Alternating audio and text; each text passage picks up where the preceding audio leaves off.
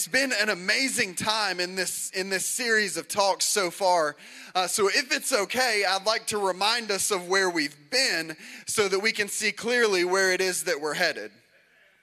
And the first thing that we really dug into was kind of tough, and it's this: we're going to have suffering in this life.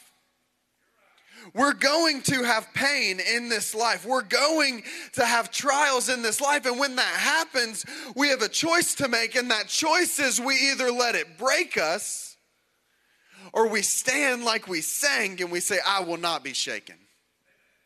I will not be shaken. We either let it break us or we lean into the truth that our pain has a purpose. It said in James chapter 1, verses 2 through 4, consider it pure joy, my brothers and sisters, whenever you face trials of many kinds, because you know that the testing of your faith produces perseverance.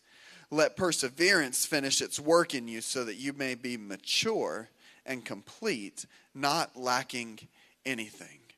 So we've learned so far from James that not only does our pain and not only do our sufferings produce in us perseverance, but also that our current situation, what we're going through right now, what we're facing right now, the storm that we're in right now, the trial that's going on all around us right now, is preparing us to be equipped with what we need when God takes us where we're headed. Because we're all headed somewhere. And God wants us to be prepared and equipped when we get there. The second thing that we've learned from James is simple, and it's that the Lord wants to give us wisdom and understanding of both his power and his plans. God wants to give us an understanding of both his power and his plans. In James 1, verses 5 through 7, it says, if any of you lacks wisdom, you should do what? Ask God, who gives generously to all without finding fault, and it will. Can you say will? It will be given to you. But when you ask, you must believe and not doubt, because the one who doubts is like a wave of the sea blown and tossed by the wind. That person should not expect to receive what? Anything. That person should not expect to receive anything from the Lord. So what do we see in that? We see that the Lord desires to give us wisdom, but if we want to receive that wisdom, we've got to have faith that God is going to supply it. If we want to receive the wisdom of God, we've got to have faith that God is going to supply it. If we want to have real wisdom, then we have to have real faith. And without real faith, we will receive nothing from God. It doesn't say you just won't receive wisdom. It says without real faith, you're not going to receive anything from God. You're not going to receive his blessings. You're not going to receive his favor. You're not going to receive his healing. You're not going to receive his salvation unless you have real faith that he's able to do what you're asking him to do and not doubt that. So these have been some really tough truths that we've unpacked in the book of James so far, and this next one isn't much easier. James is a tough book to read. James is a tough book to study, and I'm here to tell you today, James is a tough book to preach. So this next one's not much easier. The title of the talk this morning is Resist the Pull. Resist the pull. Can you say that with me? Resist the pull. It says in James 1, this is where we're going to land today, verses 13 through 15. When tempted, no one should say, God is tempting me. For God cannot, this is a word for somebody because you didn't know this. Some of us didn't know this today. For God cannot be tempted by evil, nor does he, God, tempt anyone. But each person is tempted when they are dragged away by their own evil desire and enticed. Then after desire has conceived, it gives birth to sin. And sin, when it is full grown, gives birth to what? Death.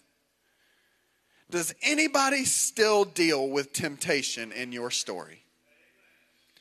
Does anybody still get tempted on a daily basis? No. I mean somebody that's saved, somebody who's in Christ, somebody who's filled with the Holy Spirit. Do any of you still struggle with the pull of temptation in your life? Here's the thing about temptation. It's going to be present whether we're a new Christian or if we've been one for years. It's going to be present whether we're near to God or far from God. And it's going to be present regardless of how much time we spend in the Word, regardless of how much time we spend in prayer, and regardless of how much time we spend in God's presence. Temptation is always going to be in our story. So if we could this morning, I just want to try for a few minutes and unpack this idea of temptation. Because temptation is the tool that the enemy uses to pull us out of the calling that God has spoken of over our lives and to get us off of the path that the Lord has prepared for us. Temptation is the pull that takes us down the road that leads nowhere but to death. James 1:13, we're going to unpack these 3 verses. It says, when tempted, no one should say, God is tempting me, for God cannot be tempted by evil, nor does he tempt anyone. So the first thing we need to understand is extraordinarily simple, and it's that God does not tempt us. Amen. God does not tempt. When we feel the pull to do something that is apart from the will of God, it is never God that's putting that draw in front of us. But we just talked about last week, Pastor, that the things that we go through are producing perseverance in us. So which one is it? Does God put trials in front of us, or does God not put trials in front of us? Does God put temptation in front of us, or does God not put temptation in front of us? God does not tempt, but he does test. God does not tempt, but he does test. So if we're going to move forward in wisdom, we've got to understand the difference. Because there's a big difference in testing and temptation. There's a big difference in being tested and being tempted. The definition of temptation is this: the desire to do something, especially something wrong or unwise. See, God wants to give us wisdom. But temptation is the pull to do something, especially something that is wrong or unwise. So when we understand and see that temptation is something that draws us into sin, and testing is something that sees what we're willing to endure. Temptation is something that draws us away from God, and testing is something that should draw us into God. Temptation is something that pulls us out of God's will, and testing is producing something in us that moves us further into God's will. Testing is something difficult in our circumstance. Temptation is something that, if pursued, leads us into sin. 1 Thessalonians 3:5 says, for this reason, when I could stand it no longer, Paul writing to the church, he says, for this reason, when I could stand it no longer, I sent to find out about your faith. I was afraid that in some way the tempter had tempted you, and that our labors might have been in vain. See, we first have to see in this passage that any temptation we face does not come from God, but comes from the tempter, our enemy, Satan. The enemy's sole desire for the believer is to tempt us away. We got to understand this. The enemy's sole desire for you and for me is to tempt us away from being effective for the kingdom of God. The enemy does not want you to be effective for God's kingdom. Why?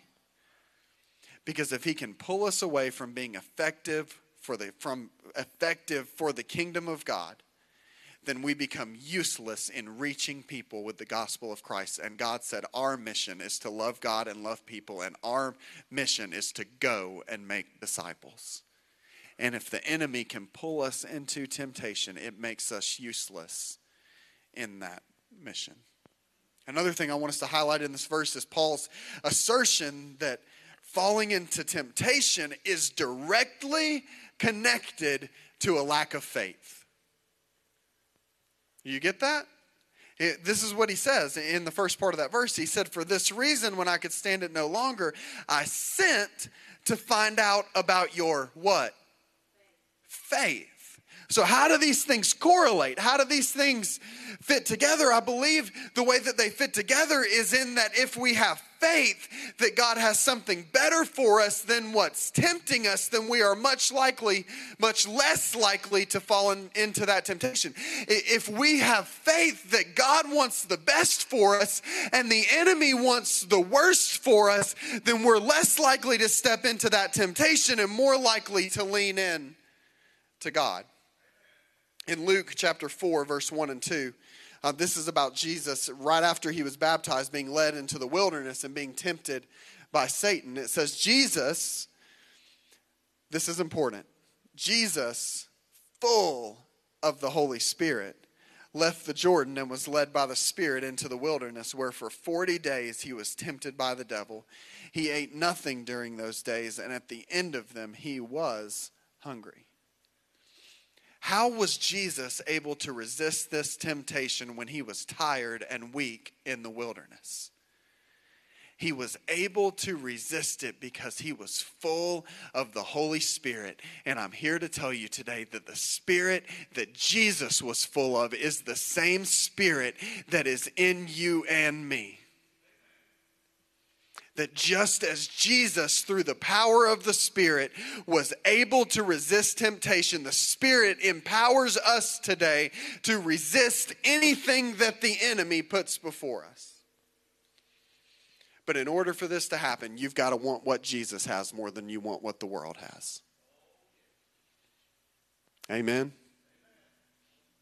You got to want what Jesus has more than you want what the world has to offer. So the first thing we got to know is that God does not tempt us. And the second thing we got to know is that you will be tempted. So God doesn't tempt us, A, but B, you will be tempted. James 1:14 said, but each person is tempted when they're dragged away by their own evil desire and enticed. There is nothing in this world that is going to stop you from being tempted. You've been tempted every day. Amen. You're being tempted every day.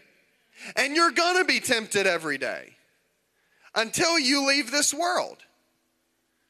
But I thought the road was supposed to get easier when I put my faith in Jesus. But I thought it was supposed to be smooth sailing when I thought that once I got on this straight road that I wouldn't struggle with the same temptations that I struggled with before. But the reality is that you're going to be tempted with those things, but there's a difference. Before you were tempted in those things, you had no power to combat them. And you had no desire to combat them. But now the difference is I may still be tempted with the things, the sins, the troubles that I was tempted with before. But the difference is now two things. I don't want to fall into that temptation. And number two, I'm empowered by the Spirit of God to not fall into that temptation. We're empowered to overcome. We're empowered to overcome. Listen to me here, church.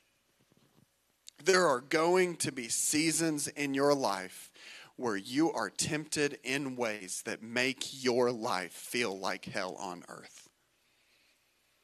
You're going to be tempted in ways that make your life feel miserable, that make your life feel like you can't take another step. But I'm here to tell you, you are empowered to overcome. 1 Peter 4:12 says, dear friends, this is good. Dear friends, do not be surprised at the fiery ordeal that has come on you to test you as though something strange were happening to you.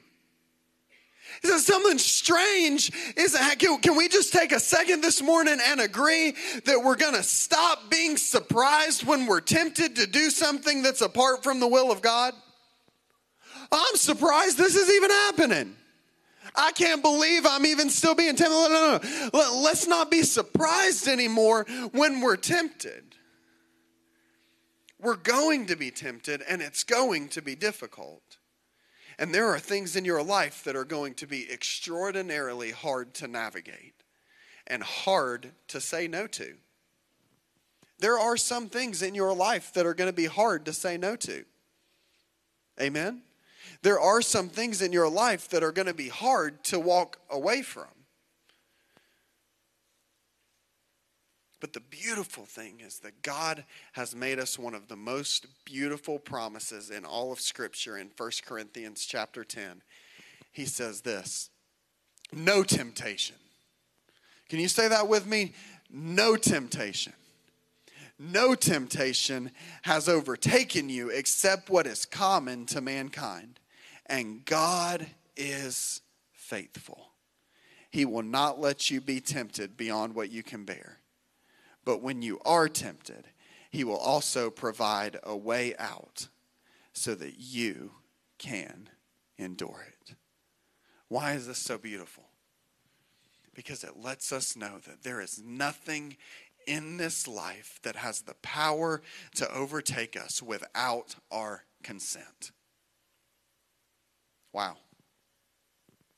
There is nothing in this life that has the power to overtake us without our consent.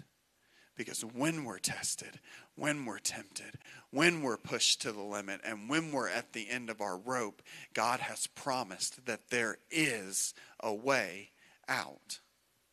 There is a way out. There's a way out, and that way out is to refocus our eyes on Jesus and to say nothing is more important to me in my life than walking in the will of God. That's what we've got to decide. That's a decision that you've got to make. That's a decision that you've got to come to. What's the most important thing to me? Is it living in the world and living of the world and doing the things that feel good for a moment and that are pleasurable for a season? Or is my desire, the passion of my heart, to walk in the will of God? So God doesn't tempt you, but you will be tempted. And finally, we got to realize this. Temptation has the power to produce sin in our lives.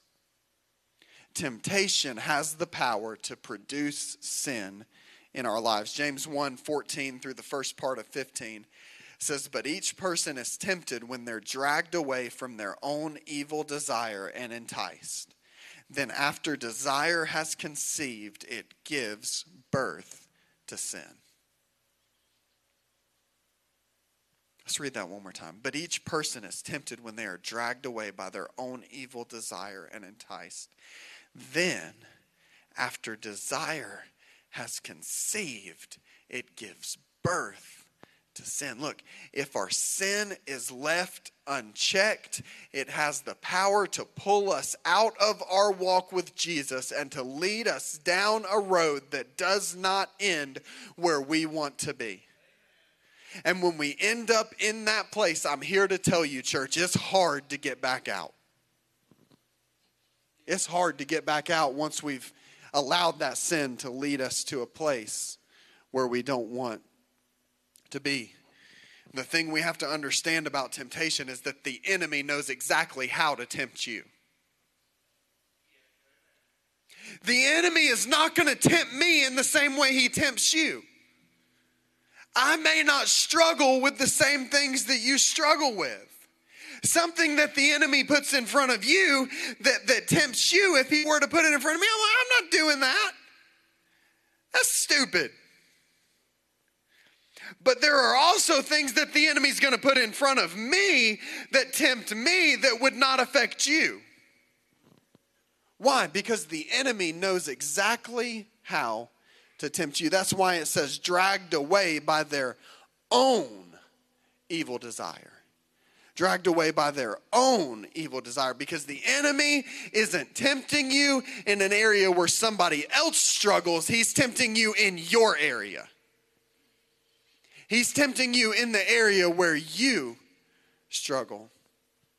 Luke chapter 22, verses 39 through 40 says this. Jesus went out as usual to the Mount of Olives. and his disciples followed him.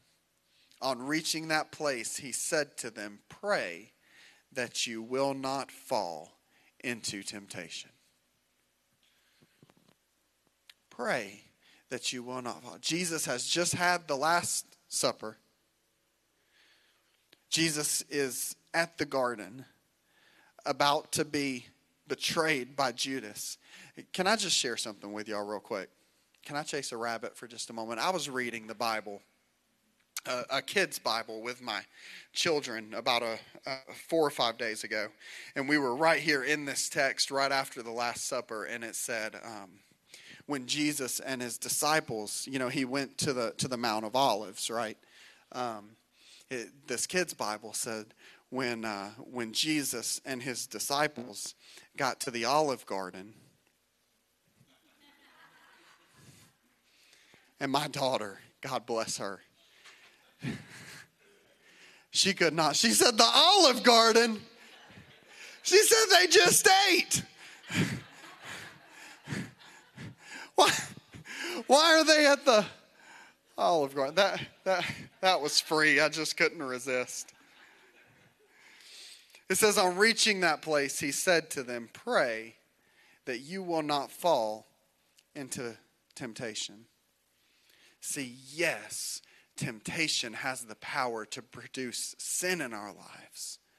But the reason that the Lord wants us to resist temptation is because he knows the plans that he has for us. And he knows that where he's leading us is far better than where temptation wants to lead us. Jesus said, "Pray that you don't fall into temptation," because he knew that it's when we don't fall into temptation. Oh, man. Jesus knew that it's when we don't fall into temptation that we're free to step into grace. Jesus knew that it's when we don't fall, when we don't walk into that temptation, that we're free to walk into his grace. James 1, getting ready to close as we stand to our feet. James 1, 14 through 15, but says, "But each person is tempted when they're dragged away by their own evil desire and enticed. Then after desire has conceived, it gives birth to sin. And sin, when it is full grown, gives birth to what? Death." Here it is today. We have two options. We can fall to the temptation of the enemy, which leads us into sin, which results in death. Or number two, we can walk in faithfulness because of the grace we've received and have life to the full. That's our two options. We can fall to the temptation and end up where we don't want to be, in that sin that leads to death, or we can stand in faithfulness and walk into that grace that leads to life. John 10:10, closing with this, says, "The thief comes only to steal and to kill and to destroy. I, Jesus, have come that they may have life and have it to the full." Life in Christ or death in sin, just as it always has been, even now. The choice is ours. God wants to lead you into a more abundant life than you've ever imagined. And the enemy wants to lead you into temporary pleasures that lead to death.